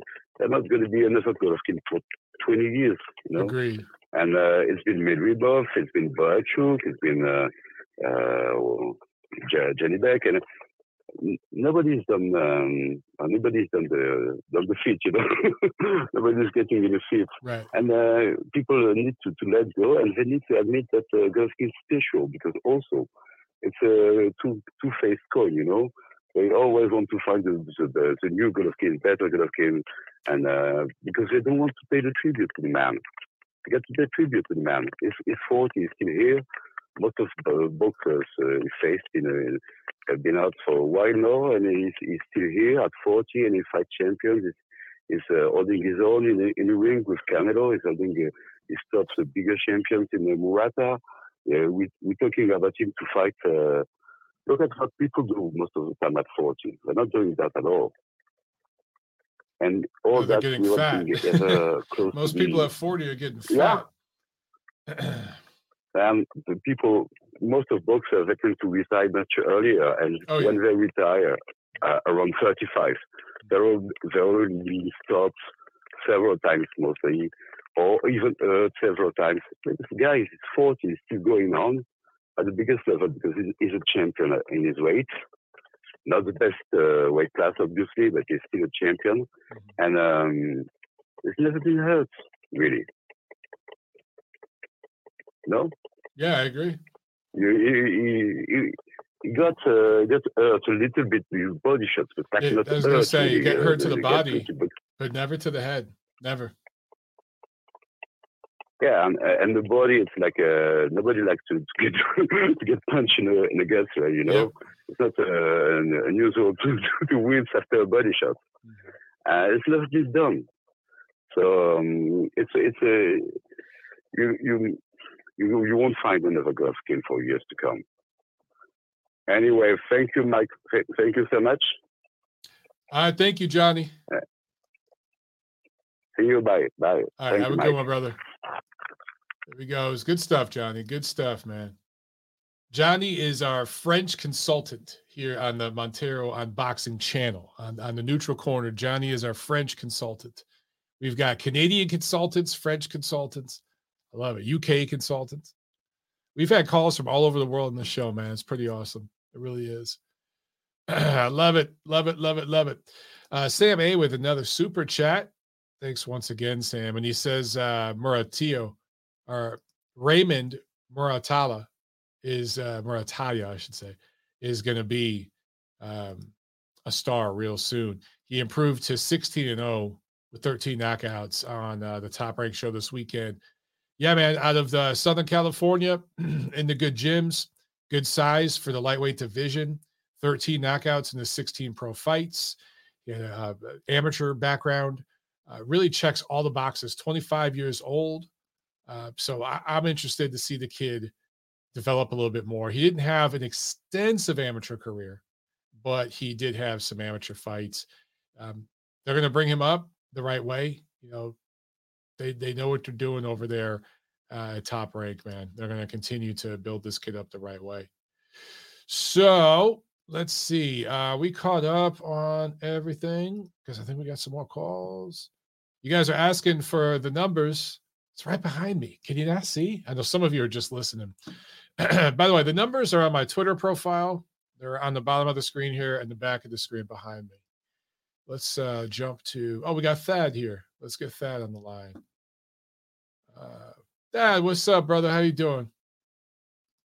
Hey, Mike, I thought you'd call in because I think there's an oversight with the Stevie Spark debacle nobody's been mentioning. But before I get to that, talking about Golovkin, there never will be another Golovkin. And it's like they used to compare Harold Miner coming out of USC as a college basketball player to Michael Jordan just because he had a bald head. Baby Jordan.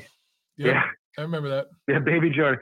I mean, you can't it's unfair to Janibek. I mean, there's not going to be another Golovkin. You know, a guy with that kind of precision, power, and chin and style. It's not fair. So I know we all want that, but it's unfair. And all due respect to Janibek, I think he did play a little, possum. I don't think he rushed in. Wanted to get some work in, and he had a lot of ring rust. I mentioned this to another boxing insider. I said, "Hey, don't you think this fight's going to go rounds?" They're like, "No, it's going to be a destruction." I said, "Well, I don't know. It doesn't look like it to me. I think it's going to go late." But I was shocked that he didn't get rid of him. When Buddy McGirt said, "Hey, you need this round," the BetMGM site had him as a 20-1 favorite at that point. So technically, he didn't need the round, But the cards were close, but McGirt was right on, and he blitzed him, and I thought he could have taken him out. I really did, and it looked like he held back a little bit. That's just my opinion. With the Stevie Spark incident, now I knew Stevie Spark. I researched him when he fought Zoo because I was betting the fight. I had a lot invested, and I was afraid that maybe this guy might pull a Rocky, moving up 2 weights and maybe catch someone off guard. And he had a resume with nobodies, but he never really had a training camp. He was a bartender, a full-time bartender. And I think that just based off that, you should have him on the show. I think you should have him as a call-in to talk about his life and how it led up to this. Because I'll be honest, I think he's a great example of boxing and what it can do to change your life if you take risks. He got a call while he was bartending. In 10 days, he could fight Tim Tszyu to move up 2 weight classes. He did. It was basically no risk except if you take a beating, that's the only risk. He didn't. He got out of there in the 3rd round. All right, he put up a good fight. He saved the show because I think Michael Zarafa was the guy that bowed out at the last minute. Oh, now I remember. He pulled like Chris Eubank Jr. Yeah. Yeah, he forgot his pen. Something like Chris Eubank Jr. against Golovkin. Okay. So he stepped in just like Kell Brook stepped in. But instead of Kell Brook losing his career, Stevie Spark got this opportunity to fight Montana Love. That opportunity propelled him with more money in his bank account to be able to train full time. He got 3 fights and he knocked out a guy who was a title contender, very early. And he's a big 140 pounder. So I had my eye on this guy and I just didn't think he'd get a fair shake over in Cleveland. So I stayed away from the fight. Otherwise I probably would have taken him. But I thought at least it would go the distance. Now, during the fight, 2nd round, boom, strafed him with the right hand. Montana Love was hurt. He was getting bullied. In his corner, at the end of the 2nd round, I turned up the volume, and his corner said, when this guy gets inside on you, you hold him, you do whatever you got to do to tie him up. That was his corner. They did not want him messing on the inside. That told me right there that this guy's physicality was a problem. And then in the 5th round, Spark hurt him badly. Won that round clear. And then at the early onset of the 6th, they had the headbutt. So Montana Love goes walking up to the doctor, and the referee was standing right by him. He could hear. He was within earshot. He said, I can't see. Right. I can't see. Right. Well, the doctor said, all right, well, I'm going to have to, I think you mentioned this. I'm going to let it go. People saying that he should have deducted points. Yeah, that would have worked. But the thing is, the fight was over anyway. And the referee knew that. Like he knew that was the last round regardless. It was a blatant error, and his judgment said that this is a disqualification. If it went to the cards, it would have been a draw, but with the points taken away, okay, Spark would have won.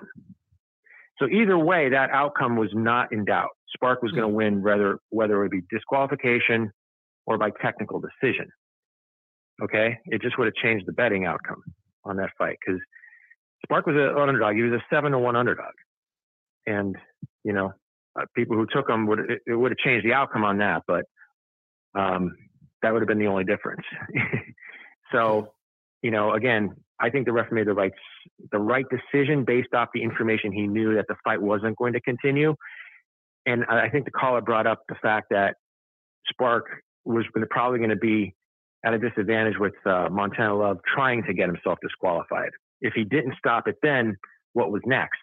Because we all remember Mills Lane, one bite, is fair. 2 bites, you're out. Just like in his courts, he said a dog bite. If a dog bites twice, it's over. I think they're going to put him down. One bite, they let him go. Well, I don't think he was going to give Montana Love the second bite, just like Holyfield got against Tyson. Gotcha. So I think he read the situation well, evaluated it, and that was that. I don't think it would have changed the outcome at all. I think the people that paid for the fight, it sucks that they, didn't get their money's worth because the fight didn't continue, but that's on Love. That's on his corner who, made a ruckus about the tactics earlier in the fight that you mentioned. And by any means, he wasn't Andre Ward in there. Right. That's just, rough stuff. He's just coming in there and he wants to make a fight of it. But my assessment of Stevie Spark is this. He's a guy who took a risk and he got rewarded. I think more people should do what he did because it's not about losses. It's about exposure. He got great exposure against Tim Tszyu and he parlayed that into a life-changing event. Believe me, his life has changed. He's no longer a bartender. Mm-hmm. He's a full-time fighter. And I think people that are protecting records, sitting around, waiting for the other shoe to drop, like Boots Ennis, he's sitting around waiting for Spence and Crawford to happen, and he's not fighting. These guys are just dying on the vine. That's not good for boxing. Stevie Spark is good for boxing. He reminded me of a young Arturo Gatti when he knocked out Pete Taliaferro on USA Tuesday Night Fights. He had a loss on his resume, against Taliaferro, against the guy, King Solomon. They brought him in to lose to Taliaferro. He knocked him out in 1 round. I'm like, wow, look at this guy. Then he got a title shot against Tracy Harris Patterson in his hometown at Madison Square Garden. It was on the undercard of a big fight, and that fight stole the show. He went the distance, and Gatti beat Harris Patterson on the cards, and Gatti became a star. And with that kind of style and excitement, that's what boxing needs. We don't have any more Mickey Wards or Arturo Gattis. You don't have to be, a supremely skilled and, top level talent to become, a superstar in boxing. Mm-hmm. Sometimes all you need is a style, right, heart, will, and to take risks, to get in there with anybody at any time and fight. So with that being said, I would love to see Stevie Spark get these opportunities. I know he's not like your consummate A-level talent, but hey, who's to say he's never had a full-time boxing camp until now? So he's a big guy for 140. I'd love to see more of him, and I'd love to see this rematch. The styles make fights, and I think he bullies the shit out of Montana Love. And I wouldn't be shocked if Love said, "The hell with that. I don't want any part of it." I just don't see Montana Love having that type of character, to fight this guy like that. I think it's going to be, he wants to look to somebody who he could beat, because, that one thing about pure boxers, they hate pressure fighters. They hate guys with power that comes at them. I mean, that screamed to me, upset. So I don't. What would you have to say about some of that? Were some of the gaps filled in there, or? I think I don't know what you're thinking. I think that Steve Sparks definitely be back on DAZN real soon, whether it's against Montana Love or just another one of these Matchroom cards. He's going to be on there because, like you said, he was exciting. He brought the fight, and he did better than people thought. I want to see the rematch too. I just don't think they're going to go to Australia for that. They're going to come back to America. Oh, absolutely not. And I just hope that the kid gets paid. And like you said, his life changing. What if he comes over here and he gets, high six figures or something like that over there? That is going to change his life. He could buy a home or something like that. And he'll have a name over there, especially if he comes over and beats Love again. But even if he doesn't, and it's just a good competitive fight, it shows that he's, a guy at 140 to keep an eye on. And he's going to make for some interesting fights. So yeah, his life has changed, man. So that's a feel-good story. I didn't know all that about him. I admit, I've been, I've been off the grid lately, man. I haven't been paying attention a whole lot. I understand. That's why I want to fill in. That's why I want to fill in some gaps for you. And there was one more thing I forgot to mention. Stevie Spark turned down. When he signed that Matchroom contract, he just signed with Hearn. Hearn wanted to give him like a gimme in Australia, like a showcase fight. Mm-hmm. He said, no, I want the Montana Love fight. I want to fight this guy in his hometown. Give me that fight. He requested that fight. That's awesome. So he never would have been there. That shit don't happen much in boxing these days. That does not happen much. No, it doesn't. And, it paid off again. So, this is like a win-win for boxing. We see a guy come from nothing, maybe with some star talent that we're not seeing because he's never had a training camp. Now, remember a guy named Darnell Boone? Of course. All right. This guy was obscure. Yeah. He was obscure. He knocked out Adonis Stevenson. Mm-hmm. He floored Andre Ward. That's right. I thought he almost beat Ward. He dropped Ward. I thought he got dropped on the decision. I've been in the gym with him. He was up at Big Bear for a while, training with Golovkin. That was up there. He's an awesome guy. You're right. He did. Awesome he guy. Was. Yeah. He had a lot to say about. He said Golovkin was a special fighter, that he would have beaten Ward and Kovalev and Stevenson on their best days. He sparred him, and he almost beat Kovalev. He lost in the rematch pretty bad, but he probably should have won that first fight against Kovalev. So this guy was in with everybody. He never had a backing. He never had finances behind him. And in boxing, that matters. People have talked about that before. That if you have money. And Paulie Malignaggi even said it about Devin Haney. Haney was given opportunities because he had money. His father had money in order to float him, so they can take those types of gimme fights and not have to be thrown in to the fire. You're able to develop yourself. Now, with Spark, he was able to do that with the money he got from the Tim Tszyu fight. So he parlayed that into his career. He didn't just go buy a house. He invested in himself in order to stake his way as a full-time fighter now. So I think it's a feel-good story. And I think it's a lesson for young upcoming fighters like Darnell Boone's, who never got to realize their full potential because they never had finance, to stake themselves to have a full-time boxing camp and go in as not just cannon fodder on 10 days notice, because that matters. Right. When you're called up, on 10 days notice, you're coming to lose, and you're probably not going to get a decision, So these are lessons that, people in the boxing industry need to take a look at and learn from. So that'd be great if you had Stevie Spark on your show. I know it's a long call. Yeah, I don't know if I can get him on the show live, but I could definitely get an interview with him on the channel. So yeah, I can look into that for sure. That'd be great. Yeah.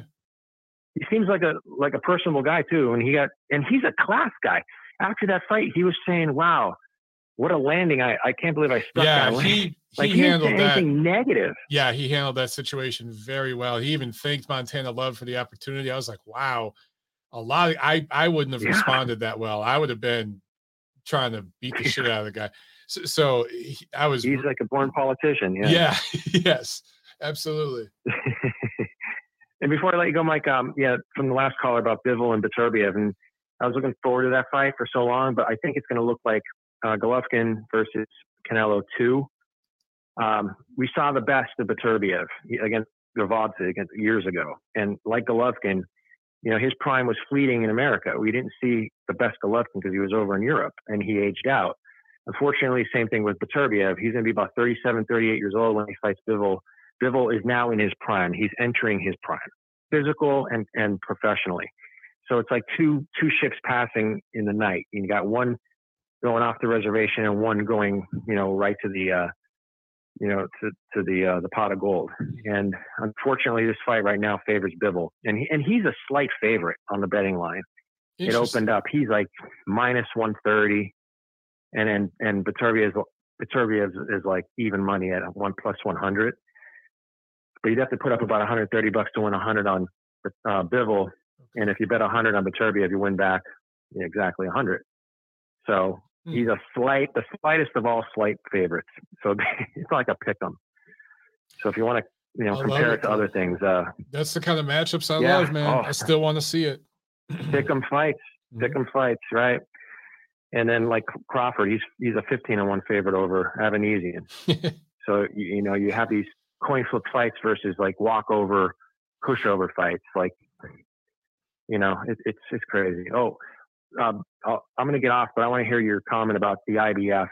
Why hasn't Spence had a mandatory since Ocampo, and Charlo hasn't had a mandatory in years as well? Why do they get to shun a mandatory from the IBF for 3, 4, 5 years, while the IBF now is up Usyk's ass, and they want him to fight as mandatory? They stripped Golovkin and Canelo. I mean, there seems to be double standard played here. In the IBF, they're complicit. Something's really wrong. That's a really interesting question, man, because when you brought up Spence, I was thinking, well, maybe it's because he's the unified champion, because I think like the WBC mandatory is supposed to take precedent. But I remember at heavyweight, Fury got stripped of the IBF when he had to do the rematch with Vladimir. They immediately stripped him. Yeah. And that's how Charles Martin ended up with that belt. It was immediate. Right. I mean, I feel like it was within a month or so. Within a year. Yeah. Yeah. It was very, very quickly. And, Fury had the rematch with Vlad. That was lock solid in the contract. He had to go that route. So you're right. That's a really interesting one, because Spence has not had a mandatory in a minute. That's a really good question. And they did that with Canelo, and then they gave Golovkin a hard time. You're right. Well. So they've been stripping the hell out of these Mexican and Eastern European fighters, but when it comes to American fighters, they let they're splitting hairs, because the IBF is an American belt organization. Yep. So this is the first time I'm seeing bias, though, like outright bias. It's Charlo and Spence. They haven't had an IBF mandatory in years. So something stinks in Denmark, let me tell you. Interesting. And we all know who that is. We all know who that is. So I'll let you with that, Mike. And, all right, man. Great show as always. All right, thanks, Dad. Appreciate it, brother. Okay, man. All right, there he goes, man. That's a great point with the IBF. I didn't even think about that. Real quick, I'm going to jump off here. We've been at almost 2 hours, but I just want to read a couple of great comments here from Nacho. You guys are awesome, man. This show has great callers and great chat. I mean, you guys always bring up such great points, man, all the time. But Nacho said, we were talking about, Thad was just talking about guys like Darnell Boone, and then Stevie Spark just made his mark. I did not mean to make that rhyme. But Nacho, to that point, he says, that's why guys like Orlando Salido, Glenn Johnson, etc., should never be called bums, because they lost a lot, but they were entertaining to watch and became world champions. And they were willing to fight everybody, right? Glenn Johnson, one of my favorites. What a great guy. I've actually never met Orlando Salido, but Glenn Johnson is just a good dude. And I remember word for word after the Roy Jones fight, he said, "I'm not the best. I'm just willing to fight the best." I mean, to hear a fighter say that minutes after scoring the biggest win of his career, that tells you how humble that man is. Just an awesome, awesome guy. And again, fighters like that, dude. When I met Darnell Boone up at Big Bear in the gym, And we just shot the shit and talked for a while before everyone came in to work out. We were just in there. My wife was with me. We talked to him. He just cool guy, just a super cool, humble guy. And then Gennady came in. I don't know who else was there that day. Najib Mohammadi was there. There was a couple other guys. But you could just tell that they had a really good rapport together. And again, just super humble, awesome person. Just a cool guy. Michael Mindiola with a great comment here, too, that I think is important to bring up. He said, fighters in development usually have to buy the fights, especially if they're good fighters. I work with a few kids who have literally received $1 for a fight purse. That was not a typo, $1. Mike, same thing here. I talk to guys all the time where you see that. You see it in the amateurs. It's not supposed to happen, but I have seen under the table guys go and again, this isn't at the international level because that's all, you can't really choose who you fight. But there are guys who have trouble sometimes getting an opponent at some of these smaller shows, these local shows, and they have to literally pay it. Like one gym will pay another gym, like, hey, or they'll work out some kind of side deal where it's like, hey man, bring some of your guys from your gym. We're having an event here at my gym. We're going to do an event. And we need fighters, and we keep having dudes pull out. If you have your fighters come in for this, we'll help you on, on this show later on. There's always some kind of wheeling and dealing just to get guys to show up, because you're not paying anybody, at least officially. So those sorts of things happen way more than people realize. I know you already know that. But then at the pro level, you're actually paying dudes. So you will get an opponent, but sometimes you got to, pony up the dough. And if you're talking, 4 rounders, 6 rounders, the pay scale isn't very high. So yeah, I've seen a bunch of times, man, where young kids that are just getting started, they're literally getting $1 because the entire purse allocated for that fight goes to the opponent just to get guys in the ring with them. That happens a lot, bro. Just one of those things that a lot of fans don't think about, maybe don't know about, but it's part of this game. All right, guys, awesome show, man. Awesome show. Running up on 2 hours. I enjoy talking to you guys. If I have the stamina and the energy Friday, we'll do a show. My only thing, guys, there's just not a whole lot to talk about. But you guys always have great stuff. So maybe we'll do a show Friday and just hang out. But we'll definitely do a show next Monday, okay, for Thanksgiving week, because there is some good stuff that we're looking forward to next weekend to preview. All right, have a great night or day, wherever part of the world that you're in, and do your feed. Spread the word about the show, okay? Appreciate it, guys. Peace.